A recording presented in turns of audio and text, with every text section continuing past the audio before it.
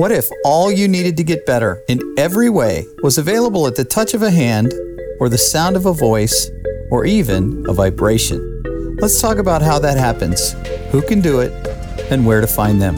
I'm John Webster, and this is The Hesitant Healer. Greetings and welcome to The Hesitant Healer. I'm John Webster here with Lisa Kay. Say hello, Lisa. Hey, everybody. How's it going? And we're here on a Tuesday in the middle of the scorching heat of Southern California. It is pretty darn warm. I got to say that. I'd like to say that it's exclusive to us, but it's not. Old Al Roker told me this morning that the whole country is ablaze and we're all going to die. So apparently, we got that going for us. It's like in Greece, they're having a heat wave too. Like it's not just the United States. It's kind of Europe, and everybody is a little... Well, it's a good thing that global warming is a hoax, right? Otherwise we'd be in a lot of trouble. My poor brother, the other brother, lives in Phoenix where they've had like 20 days of over 110 degree heat, some crazy thing like that. So that does not sound fun. So I reached into the Wayback Machine. I got friends on the Instagram that I talk to, and one of our dear friends who was with us here in the Redlands, California for a long time, and she was a bit of a yogi, and she was part of our inner circle. She upped and moved a while ago, so we only follow her on the Instagram. She has always been pretty true to herself in movement and healing and trauma coaching and that kind of stuff, and reached out to her and asked her if she wanted to come talk to us a little bit about what she does, and she has gracefully said yes. So now I'm going to introduce you all to Erin Leon. Hi, Erin. Hi. So where are you coming to us from today? Today I'm in Birmingham, Alabama. So all the way across the country. I'm just going to get into, tell us a little bit about how you got, well, what is it you do? Yeah, so I am a trauma-informed yoga teacher and health and life coach. I do some sound healing using a bunch of instruments, but most people kind of tend to think of the crystal bowls when they think of a sound bath. But we can talk about more of that in a little bit. And I'm a dancer. I'm an artist. It depends on the day. I do a few different things. I love that. So how did you get here? What prompted you to get to where you got today? Yeah, it is a long and winding journey that I'll keep to a shorter story, but we got time. Go. Okay. In a past life, in a previous life, several years ago, I was an audiologist. So for those of you who don't know, which most people don't, audiology is the study of sound. So you might have maybe been to an audiologist to get your hearing tested. You know, you wear the little headphones as a kid, raise your hand when you hear the beep, that kind of thing. So I went to school for that and worked in that whole realm for about 6 years doing research. And that's actually how I met John and Lisa here. I was out in California at the time. And I was just extremely unhappy. I didn't want to sit at a desk. I didn't like the environment I was in. I just felt like I wasn't really doing enough to help people feel better about their lives. So in 2017, I quit my cozy 401k cushy well-paying job to... That was very, very, very brave. It didn't feel brave at the time. A little brave, a little dumb, you know. But yeah, in the summer of 2017, I had intended to actually spend the entire summer traveling Southeast Asia alone. That was what really just called to me at the time. And about 3 weeks maybe before I was supposed to leave, my mom got diagnosed with breast cancer, and she is in Baton Rouge, Louisiana. So I kind of put my trip on hold to go road trip to Baton Rouge from Southern California to be with her for surgery and spend some time with her. And anyway, ended up traveling. And once I got back, I was a professor for a year in Southern California, just kind of doing like odd and end jobs. I had gotten my yoga teacher certification in Redlands, California in 2016 and had been teaching since. And then, man, this is an interesting part of the story that I met a boy. I knew a boy, but my now ex-husband and I had been best friends for 12 years. And at that point in 2017, 2018, we started dating, and I moved a bunch of times for his career and landed in Birmingham. And here we are. But in terms of, how I got into what I do now, it was a few things. Like I said, I did the yoga teacher training in 2016. In 2018, I did a health and wellness coach certification through the Institute of Integrative Nutrition. I was living in Missouri at the time with my now ex-husband, and just kind of honestly didn't have a lot to do. We were living in a really small town, and somebody had recommended, like, hey, have you heard of coaching? And I think you'd be really great at it. And I was like, I have not. So I did the certification for that. And that's actually the first time I found out about HSP, or highly sensitive person, which we'll get into, I know. My path has kind of gone a lot of ways from there. But in the past year, I've also done some courses around life coaching, because that's a little bit more of where I focus my work with my clients. It is obviously still linked to health and wellness, because that is part of our life. But a big part of health and wellness coaching is kind of diet focused and food heavy, and that's not really where my interest lies. Right. Do you want me to keep going, or do y'all have questions? No, we can keep going. Fascinating. What kind of person is going to find you? Why do I need a health coach at all? Why do I need a life coach at all? Yeah, the way I like to explain what I do. So, I'm a big proponent of going to therapy as well. I will always be pro mental health, pro therapy. But the way I explain it to my clients is, like, therapy is a lot of looking backwards. Like, let's unpack your childhood and your traumas and your, how did you get to think and be the way you are? And there is a bit of that can come up in coaching, but really for coaching, we want to look forward. You have a goal. Most of my work right now is working with people in transitional periods, especially highly sensitive people. And, like, how can you stay balanced in those transitional periods? I also do a lot of work with people with anxiety and pain. So we talk about resourcing for that. But really the purpose of a coach is to have someone, one, that you're accountable to, right? We're all, like, unless you're just one of those people who wakes up one morning and says, I'm never going to eat gluten again. I know somebody who's, like, really hardcore. He's like, I just changed my whole diet. Wow. I've never touched cereal again. Like, cereal was this thing. And I'm like, yeah, that's not me. No, me either. We'll never not eat cereal also. But, we need accountability, and my job, my role as a coach is to also reflect back things to you that maybe I hear in what you're saying. That's my job, is to listen, honestly. It would be fair to say that to come into this kind of line of work, you want to have a bit of some life experience as well, right? You're not just going to jump into this because you decide you want to be a life coach. You kind of have to have some background to be able to teach and coach through some of those transitional periods. So I'm going to guess you got some of that background to begin with. Absolutely. Yes. Yeah. And at this point, I'm 36 as of Sunday. Nice. Happy birthday. Congratulations.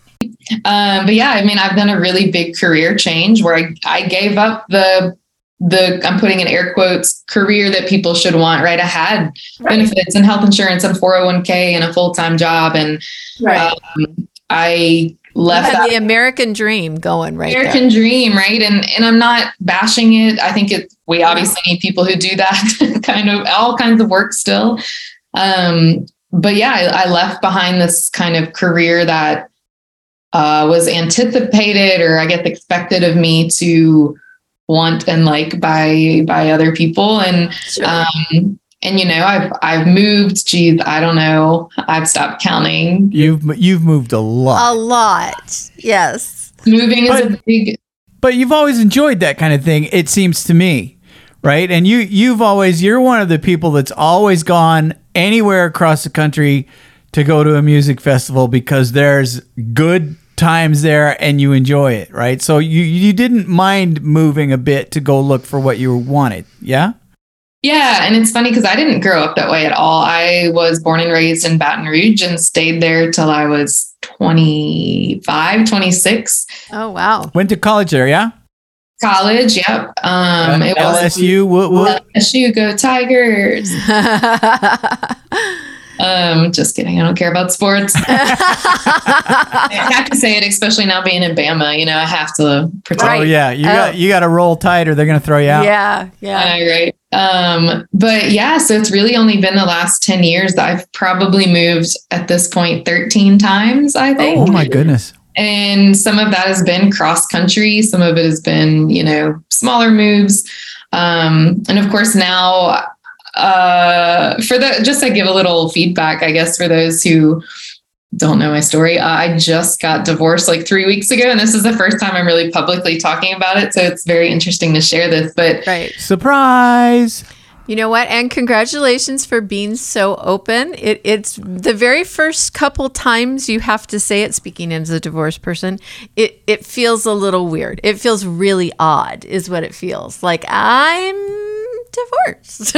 Like not contentious either, right? It was kind of an amicable party. Yeah, it's amicable, and you know, but I truly feel part of the reason it happened is that's another big life transition, right? And I feel like I'm meant to go through it to have a better understanding of what that feels like, so I can help a different set of clients as well.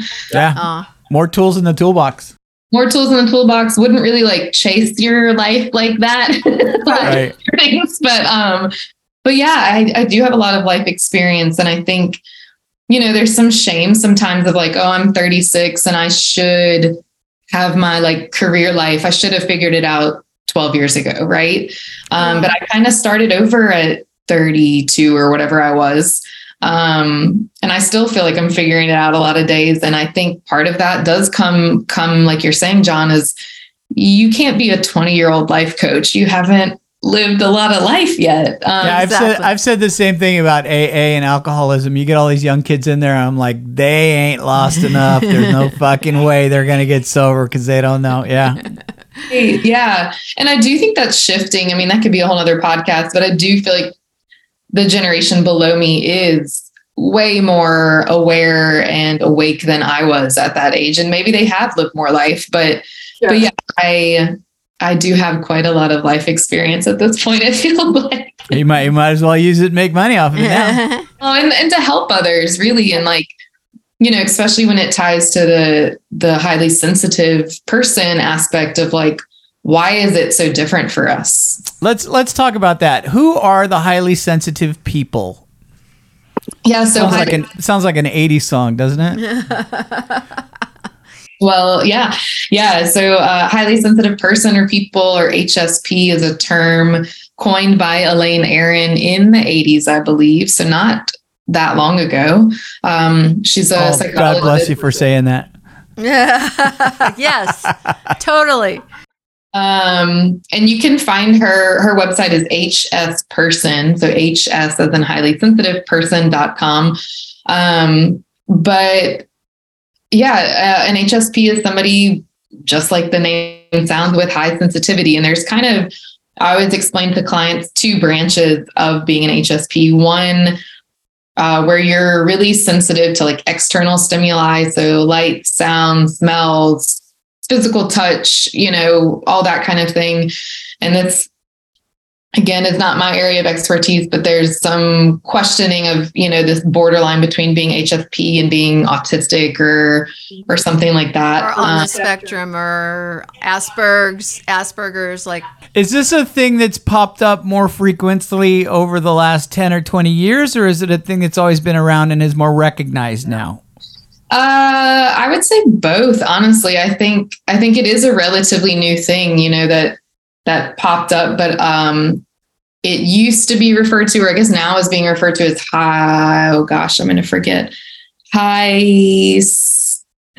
sensitivity spectrum or something. Okay. And that's a newer sort of term. And there's a lot of different, like I said, there's kind of a lot of these like things all floating in one bubble, right? Of autism, ADD, ADHD, HSP, and there's another term I'm forgetting, but, you know, and I always like to tell people, I think I go back and forth of like, is having a diagnosis of any of these terms, right? Is it necessary? And there's two schools of thought of like, yes, when you have and you don't get diagnosed with HSP, it's a trait. You can take a test online at Elaine's website. But right. You're high sensitivity usually. But there is power in knowing that like, oh, there is this thing, there's this trait, at least, if not a diagnosis of something else, that helps me better understand why I'm the way I am, and we'll get into more details, but why I need more processing time, why I need more quiet downtime, alone time in a dark room. I was joking the other day with my friend. She came up to me. She's like, I didn't know you we're new friends. She's like, I didn't know you were an HSP coach. Like, I'm an HSP. She's like, do you ever just sit in a dark room alone? And I was like, oh, all the time, like almost every day. Cause it's so necessary for me to reset my physical system, my nervous system, my emotional body. So you identify as an HSP person? Of course. Yeah, absolutely. Okay. And that's how you got here. And this sounds a lot like, what they did originally with dyslexic people, with kids, yeah? And they probably fall into that spectrum-ish? No. Maybe, yeah, that's more like You're a little off. I'm off? You're thinking more of, like when I was in college back in the day, you know, when we took dinosaurs to college, we talked about Asperger's and the inability, and one of the big marks was, can you look somebody in the eye when you're talking to them, and do you nod, or any. Those are the kind of things that we looked for. We looked for kids who hand stemming and those kind of things. Those were the markers that we looked for. We didn't look basically for like the functional people, the people who are out there and have a job.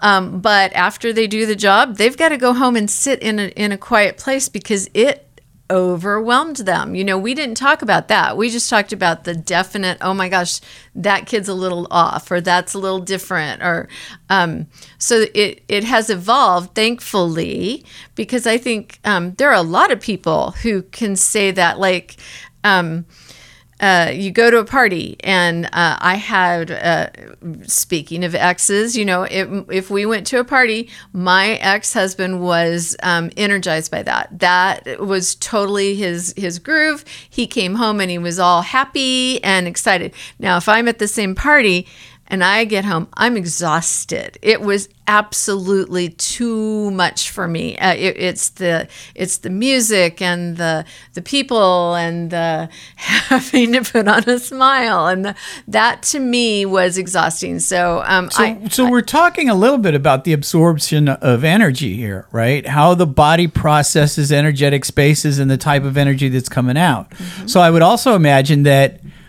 being with positive people is enlightening, and being with negative people is completely draining, and you need to take a nap when you're done.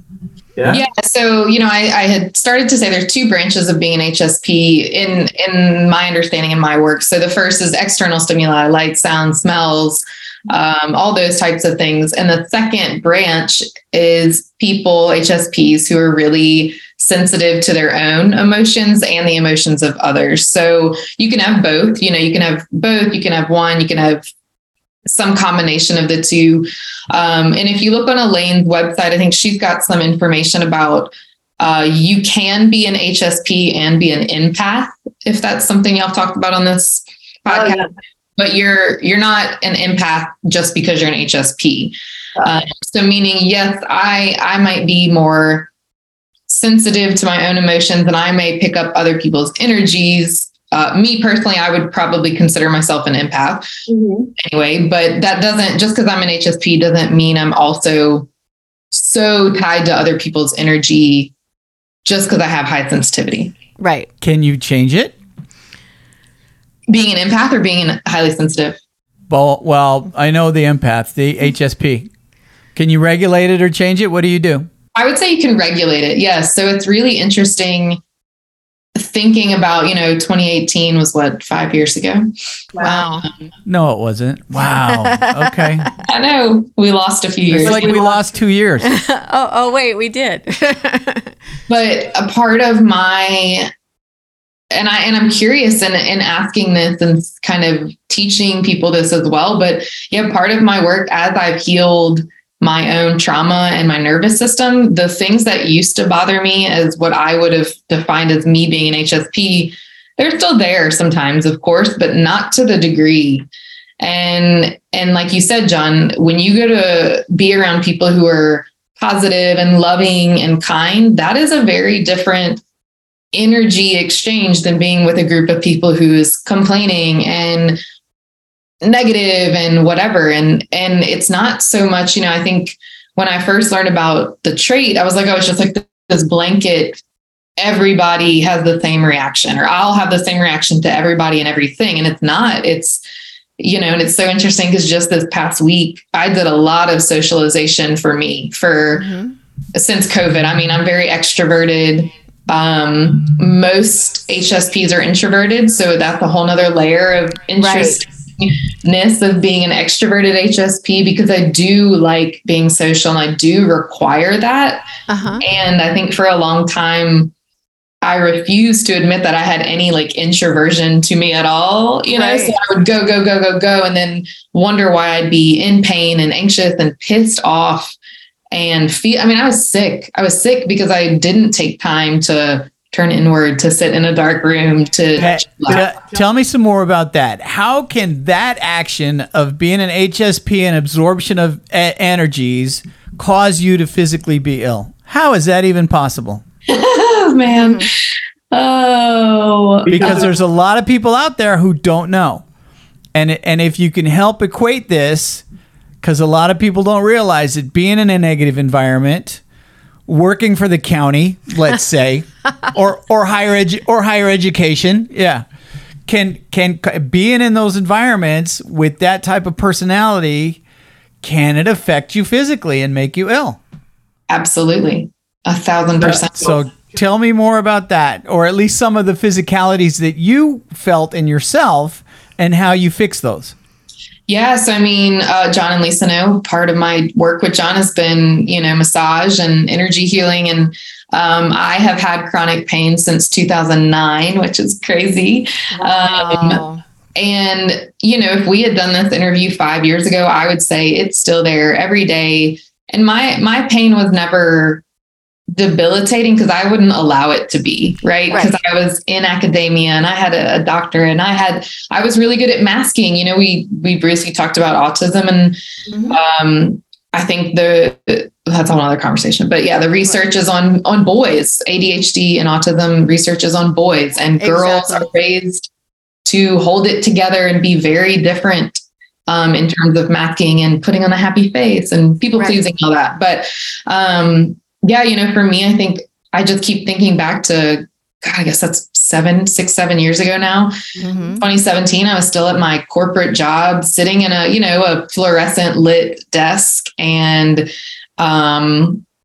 staring at a computer all day, and wasn't outside. I was active, but not like I am intentionally now outside. You certainly weren't dancing every day, were you? I certainly wasn't dancing every day. Yeah. So that kind of came way through my yoga. Honestly, my yoga practice is what a few things helped me first get back into my body. Cause again, I had chronic pain for part of that was physical too, if I remember right. You have a little bit of a spinal curvature. Yeah. And I think, yes. Yeah, it is. There is some physical component to it. I would say most of my pain, and I would argue to say most, maybe that's too bold of a statement, but a lot of people who experience undiagnosable chronic widespread pain, I would be willing to bet it's emotional. Agreed. Absolutely. And, when I did my yoga teacher training, that was the first time I sat down, honestly.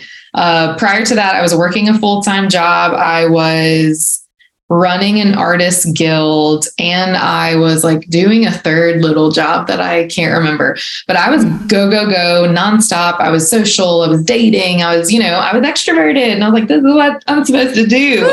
And I loved it, and I'm not saying I was like beating myself into the ground, but a little bit, So in my teacher training, I remember every time we would sit to either do breath work or meditation, I would bawl. I would just cry and cry and cry, because that was the first time I realized how much physical pain existed in my body. Like you'd been running from it for years. Right, dude. So many memories came up of like, there's a whole conversation around trauma. I think a lot of times people hear trauma, and this is changing, but people hear trauma and think, there's capital T or big T trauma and little t trauma. Big T trauma is war, witnessing a car crash or a murder, being in a car crash, or sexual abuse, the things we think of, oppression, racism, all of those are big T traumas. And I was like, well, I've never experienced any of those things. Like, I'm fine. My parents, middle class, had a great upbringing. My parents are still married, loving, blah, blah, blah. That's not me. I've never had trauma. And then there's little T trauma. And I think what really has kind of melded my worlds together is when you're a sensitive person, you pick up on all of those little T traumas every day. I wanted to curse. That's really well put. Yeah. I love that. And it's accumulative. I have found in body working that when you deal with multiple traumas, whether they're big T's or little T's, you have to work on those one at a time, because they just stack and stack and stack, and you have to clear them out one piece at a time, and you can find them in the body one piece at a time. Exactly. Yeah. And you think about, I really didn't start understanding this mind-body connection or the way that the body holds on to these emotional little T traumas until I was 30. So I had 3 decades worth of unpacking and unloading, and again, to come from a place where I 3 years prior to that was so terrified to even sit with myself.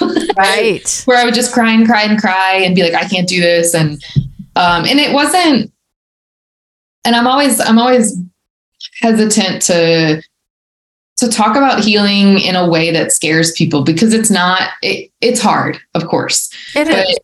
But it's a lifelong commitment. I truly believe that. It's scary. What kind of stuff are you talking about? Me personally? Well, you said you're hesitant to talk to people where it's scary. I'm like, hey, I cried every weekend for 8 weeks. Oh, right. Yeah, like emotionless people who don't want to hear. Yeah. Right, okay. Right. And even now, last night, I was like, I had this really beautiful, long social week of birthday celebrations, and I could tell, I was like, ooh, I'm scared to just sit in the dark and see what comes up still. And it's fun because, yes, there are, of course, still times where I give myself whatever that practice looks like: journaling, meditation, literally just laying on the floor in the dark, any kind of like body work. When I give myself the time to do that, yes, there are still some times where something really emotional comes up, but more often than not now. And again, I've been working on how to resource and educate myself around this for years, but more than not, it's like, oh, I just needed a little breather. I needed to take some breaths. And it's not this big, like, oh God, I'm going to uncover this horrible memory. And I will say too, and does that happen? Of course it can. But I always like to tell clients and people I work with, like, your body is so fucking smart. Your body knows and only gives you that when you're ready to handle it. Oh, that's so true. Super important. And I think I had a friend recently in the past 6 months or so, she kind of started, doing dry needling and massage and seeing somebody for that. And she was like, Erin, I'm so scared that like so much is going to come up. And I'm like, it might, yes. And it's not going to come up all on day one. Like that's just not how we're. The fear is always greater than the actual action, for sure. I think we picture it like a volcano, like it's all going to come out at once. And it's really more like a stream. It's really a gentle little stream, and it's only going to come I don't know about gentle. Well, It depends. Yeah. yeah, it depends. But it's not all going to come bursting out at once, with, big fiery rocks and all that kind of stuff. Big giant vomit of emotion. Exactly. I love that analogy though. Yeah. It's not this big burst of volcano. Some of us have a very slow trickling stream. Some of us are in a little bit more white rapid situation. Right. Sure. But I think too, the biggest lesson for me is like, I get to choose if I get in that white water rapid situation and I'm like, this is too much for me right now. I get to choose. I'm going to step out. Right. Like, I think and I'm guilty of this, right? Where I get wrapped up in this, like, I have to be healing every second of every day. And I have to be like thinking about this and like the whole point of healing. And this is what my work is really transitioning to right now is like the whole point of healing is so that you live again. Nice. Oh, I love that. Right? Like that's the whole point. We want to get back to this, like, at least I do. I want to get back to this like childhood sense of wonder and joy and play. Creativity And dance and laughter. And yes, there's still going to be days of heartache and grief and sadness that you have to have both, but you don't have to live in that. Let me ask you this. If you're having a shitty day and you just start dancing just because you're having a shitty day, does it help? Every time. Every freaking time, people. Every time. Yeah. And this doesn't mean like, I dance for 3 minutes and all my problems are solved forever. No, but when I get in my body, that's the biggest thing, right? Because when we're in those, at least for me, I have anxiety. When I get in these like anxious loops, I'm so in my head and I catch myself sooner and sooner now. That's part of healing too, right? It's like, I'm doing that silly thing, or like I'm telling myself I suck and I'm an imposter and I can't do this and I can't. And I used to live in that for weeks on end, days on end. I don't know, weeks probably, until something clicked me out of it. And now it's like, okay, whoa. That is not me. That is not my highest self, capital S self. Right. Making wise decisions for me. That is another scared little girl or a protector in me who is trying to like hyper vigilantly scan for the things, right? And that's a trauma response. Exactly. And the more we can get out of our brains and out of our heads and into our bodies, that's when, for me, I realized, okay, I am here. I'm grounded. I am safe in this body. And to say that you can act your way into right thinking. And a lot of times those actions can produce chemical reactions, which change the chemical reactions that are going on when you're stagnant. That's where movement and creativity and flow and breath work and all the things we learned in yoga teacher training of being still, but after the action, all of those things can counterbalance the negative responses that a lot of us were trained behaviorally or sociologically or family-wise with the environmental imprint of you're not good enough or you can't be who you're supposed to be or that's not how little girls are supposed to act, which I got told a lot. And the movement changes the behavior. Yeah. If I get up and force myself to walk, there's a story about Bill Wilson in AA where he was severely depressed towards the end of his life, like couldn't get out of bed. And he forced himself to get up and walk one lap around the track every day just to kind of keep him at bay, right? It didn't really make him 100% better, but it didn't tank him any worse. And there's something about movement. There's something about dance. There's something about the addition of music to the space that you, as an audiologist, when that sound enters into your brain space and moves those vibratory canals and changes the circuitry in the nervous system. And now you add some movement to that and that causes you to breathe better. And pretty soon your eyes are open and you have firing mechanisms that are working. You can't help, but you're not going to cry your way through it. I mean, you might at the start, but ultimately it's going to make you better. You're going to feel a little bit better. And this is healing. This is a better part of brain power and how we can make ourselves better. Exactly. And, and I also like to tell people like dance is the thing for me, right? Like I have a history in dance. I love encouraging other people to dance too, but it's not going to be for everybody. And like, I have a friend, she needs more intensity. She needs Ashtanga yoga. She needs like cycle 90 miles on a weekend or whatever. And I'm like, that's not for me anymore. I don't want to do that. So I really want for people listening, whether you're sensitive or not, to find your thing. Because even, and if you, like you said, if you're depressed or even on days where I'm really anxious, I still go walk my dogs for one lap around the block. It's not far. I don't even get sweaty. It doesn't do anything like cardio. It's not about that. It's can I physically leave the house and remind myself that I can do it? Right. And I never feel worse after. Right. Hey, here's I love you and I want you to take this the right way. I know. But having watched you through Instagram for years now, there are days where you post dance videos where I'm watching Elaine on Seinfeld, right? But no. But listen, the joy that you get transfers enough for me to go, holy crap, she looks like she's having a good time, right? And when you post about how you're not feeling good and this makes you feel better, that's a powerful statement that transfers through. And even though my sarcastic ass initially starts with, holy crap, look what she's doing and what is she wearing, eventually transfers to, God damn, that was powerful. Good for her. Right. Which is why you're here. It really makes a difference in the media that you're portraying because you're putting it out there. And that is a draw to make me want to know more about why that worked. Because I may not do that, and now I'm going to go try it. You know? Yeah. And I think I'm a trained dancer, and I catch myself, especially when I'm recording versus just having my own practice. Mm-hmm. I catch myself dancing in a way that I'm like, ooh, does this look pretty? Right. And that never once feels good in my body.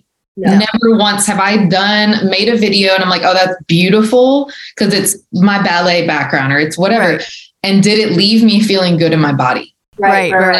And I think that's I love the Elaine analogy, but I think that's part of why I posted too. Because I'll go back sometimes and be like, oh, that is cringe worthy.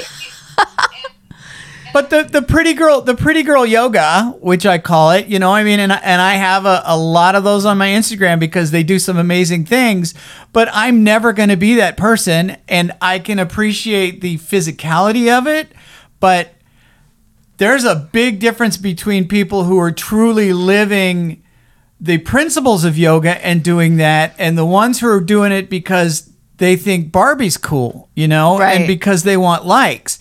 And that also transfers.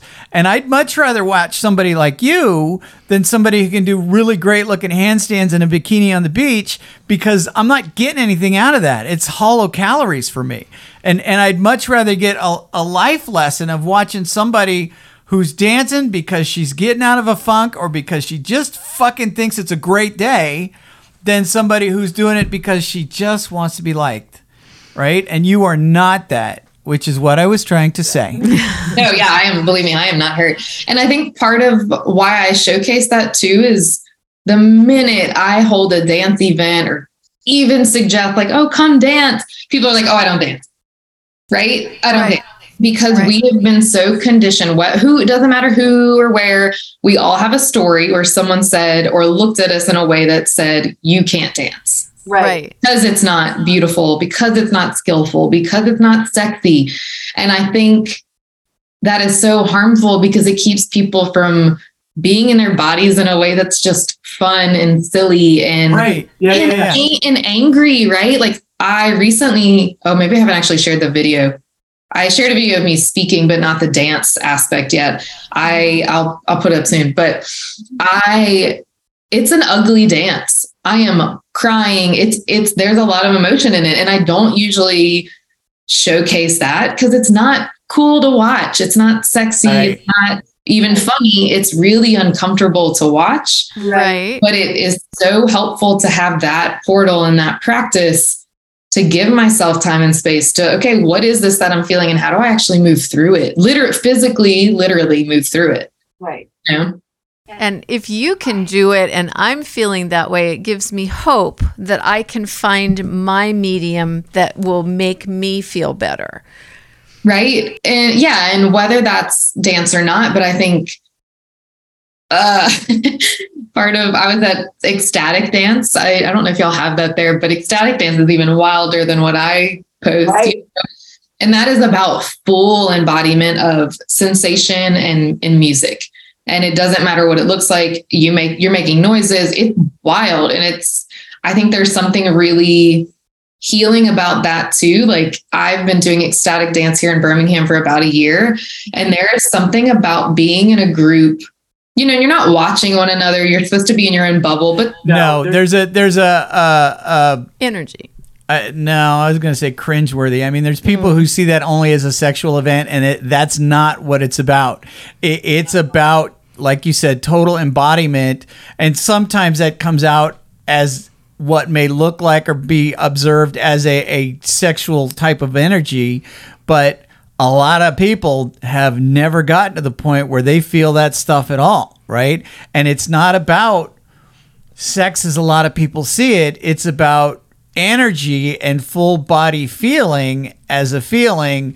And so it's called that, but that's not necessarily the case. But when you see videos of it, it certainly looks like everybody's sitting in the room having an orgasm, because they have there's also groups that do that, like floor, and they're not even touching. They're just using energy for full body energy kind of stuff. But I totally get what you're saying. But it's not about dancing. It's about embodying the music, embodying the environment, feeling perhaps for the first time, breathing perhaps for the first time, and being present enough to engage in all of that just to know what it's like. Mm-hmm. It's not about you being next to me or him being next to me or her being next to me. It's about my experience in this space right now in this time frame. Mm-hmm. Yeah? Yeah, and there's real and these are sober events too. So like, yeah, I've spent plenty of time dancing in the club in my 20s. That's different. And I feel all the Molly, Erin, all the Molly. But there's something about it's magic to be like, it's such a mind fuck to catch yourself being like, oh, I really care about what I look like in this moment. Like I'm in a dark room and no one is even looking at me. And I'm still playing this story that someone's watching me and it has to look pretty. Who cares? Right. And some of my most like big emotional releases have been after dance, sober dance, just dance for an hour and a half, not therapy, not any of this like hardcore trauma work, just literally dancing and being in my body for an hour and a half, and something gets dislodged. And that is an incredible tool. And like, you can do that anywhere and everywhere, right? Well, let me go a little bit deeper with that. Because if you talk about somebody who has trauma, big T or little t, a great deal of how our response mechanisms to that interact is that we leave our body, or that we shut our nervous system down so that we cannot feel, or so that we cannot see, taste, touch, or hear. And that becomes a very real thing. In severe trauma, especially childhood trauma, people can leave their bodies and have a psychic split where they're up on the roof. And this was my case, where you're looking down on the trauma itself, right? So to be years later in an environment where you can do all the things we just talked about and be present in that, there's a spiritual aspect as well that reconnects and rebinds every cell in your body so that it responds the way that it was meant to respond. And there should be an emotional release from that, because you've probably never done it before at that level, or you're reconnecting after something that may have happened years and years ago. And a lot of my work, we just had one last night who came in traumatic events, especially, let's say, the car accident. You have conscious processing, the accident happens, then conscious processing. All the damage happened in the middle where there was no conscious processing. So a lot of time your body is held on to trauma that your brain didn't know happened because it was working on other things when it happened. So when you can combine feeling with thought processing and get your nerves involved as well and be present in the moment, like you just said, it becomes magical because all the things connect. I talked last week. Was it last week we talked about spaghetti sauce? 2 weeks ago we talked about spaghetti sauce. A couple weeks ago we talked about that. Yeah. When all the mechanisms in the brain fire at once, when the body is feeling the gut and the legs and the knees and the shoulders and the arms, and you're auditorily processing and you're screaming, when all of that stuff happens, you can become whole again. And that's the kind of stuff you're talking about. It's magical. It's magic. Yeah. You know, and like I said, I'm very pro therapy, and I think this is switching, right? Where therapists are now learning that you need to be doing like EMDR or some other physical tapping, whether it's moving through a trauma-informed yoga series or whatever. But you can sit, and there's absolutely a time and a place where your healing will be sitting on a couch and talking to a professional. And I am never going to I'm not going to ever tell anyone don't do that. But there is a time and a place, especially when you've got chronic pain or any sort of like disconnect from your body. You have to get in your body, whether you're talking at the same time or not, or they're going, it's a cohesive sort of healing that's happening with two different facilitators, whatever. But I agree. It's putting something online for the first time in 10 years, 45 years, however long. And you're like, oh shit. And when you start doing that, especially when you're sensitive, that's scary. Or maybe, it's scary. It's scary. It is. Like, oh God, it's funny because I think part of my story is like, we think of when you think of somebody who's sensitive, especially a kid, you think of a kid who has these like emotional outbursts, right? And I think I had a little of that, but it got shut down and shut out of me so quickly. And we're so smart. We're so smart as kids. We learned that's not safe. It's not safe for me to be angry. It's not safe for me to be sad. It's not safe for me to be anything other than happy or quiet. Right. You learn that. And then where does that go? Where does that go? It goes inward, right? Exactly. It goes inward into your physical body. It turns into shame and guilt of like, why can't I just be like everyone else in my family and be quiet and chill and happy? And I'm having these like air quote emotional outbursts. Right. So a lot of my work of coming back online in my body was like, oh my God, I am emotional. Like I forgot that part of me for so long because it wasn't safe. Right. And to be at a concert crying just because you're overcome by beauty. Like the first time that happened, I was like, the fuck am I? Right. Yeah. What is that? And the more that you allow that to happen on both edges of the spectrum, right? Happiness, joy, immense gratitude, and grief and heartache and sadness and loneliness, the more you can help or let those things exist in your body. Oh my God, it's wild. It's wild. It's magic. Agreed. All right. We got a few minutes left. Thoughts? What do you want to leave everybody with? Find your thing. Find your thing. I love that. More dance. And it's fun. I grew up dancing, but I left dance behind for a long time because that's a whole nother conversation, right? Of the trauma that can be put on a dancer, especially a young girl's. Oh, definitely. You're too fat. You're not enough. You're not talented enough. I told myself that for a long time. Sure. Yeah. As an artist, I think I've mentioned this before. My first show, my mother brought my grandmother, and I had drawn 2 nudes, and my mother was so embarrassed. And not embarrassed for me. She was embarrassed for Grandma. Grandma had to see the naked women. I'm like, I'm pretty sure Grandma didn't give a shit. It was you. But you must have seen naked women before, right? I'm pretty sure. Yeah. I'm sorry you grew up in none. But find your thing and like play with things too, right? Like try slacklining, try cycling, try run. Like I hate running. I know that about myself. I'm never going to be a runner. But for some people, that might be their thing that they get in their body. There's a whole, again, another topic of like being so connected to running and the like runner's high that then you're actually disassociating. But exactly. But finding the thing And again, it's a practice, right? There are days where I'm like, ugh, I don't want to dance and I don't want to be in my body. I want to be in my head, and I like the anxious thought loops because that's comfortable. And I know that, right?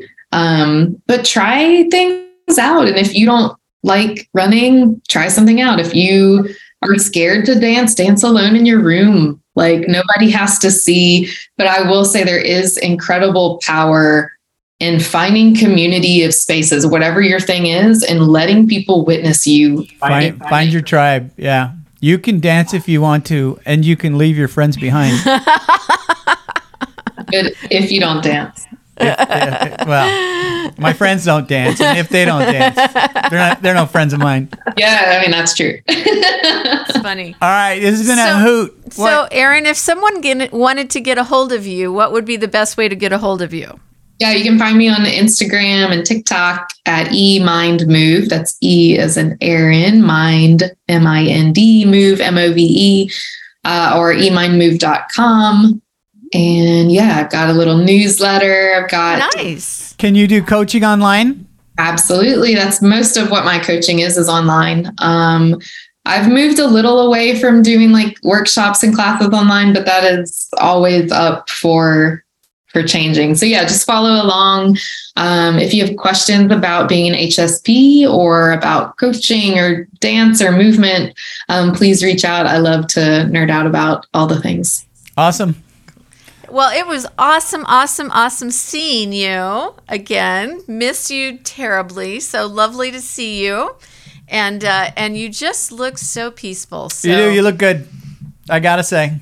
Not Elaine-like at all. You look happy and light, actually. That's nice to see. Yes. So thank you again, Erin. And hopefully we'll get to talk to you again. That would be fun. Yes, I would love that. It was really great to chat with y'all. Thank you. All right. Thank you, my dear.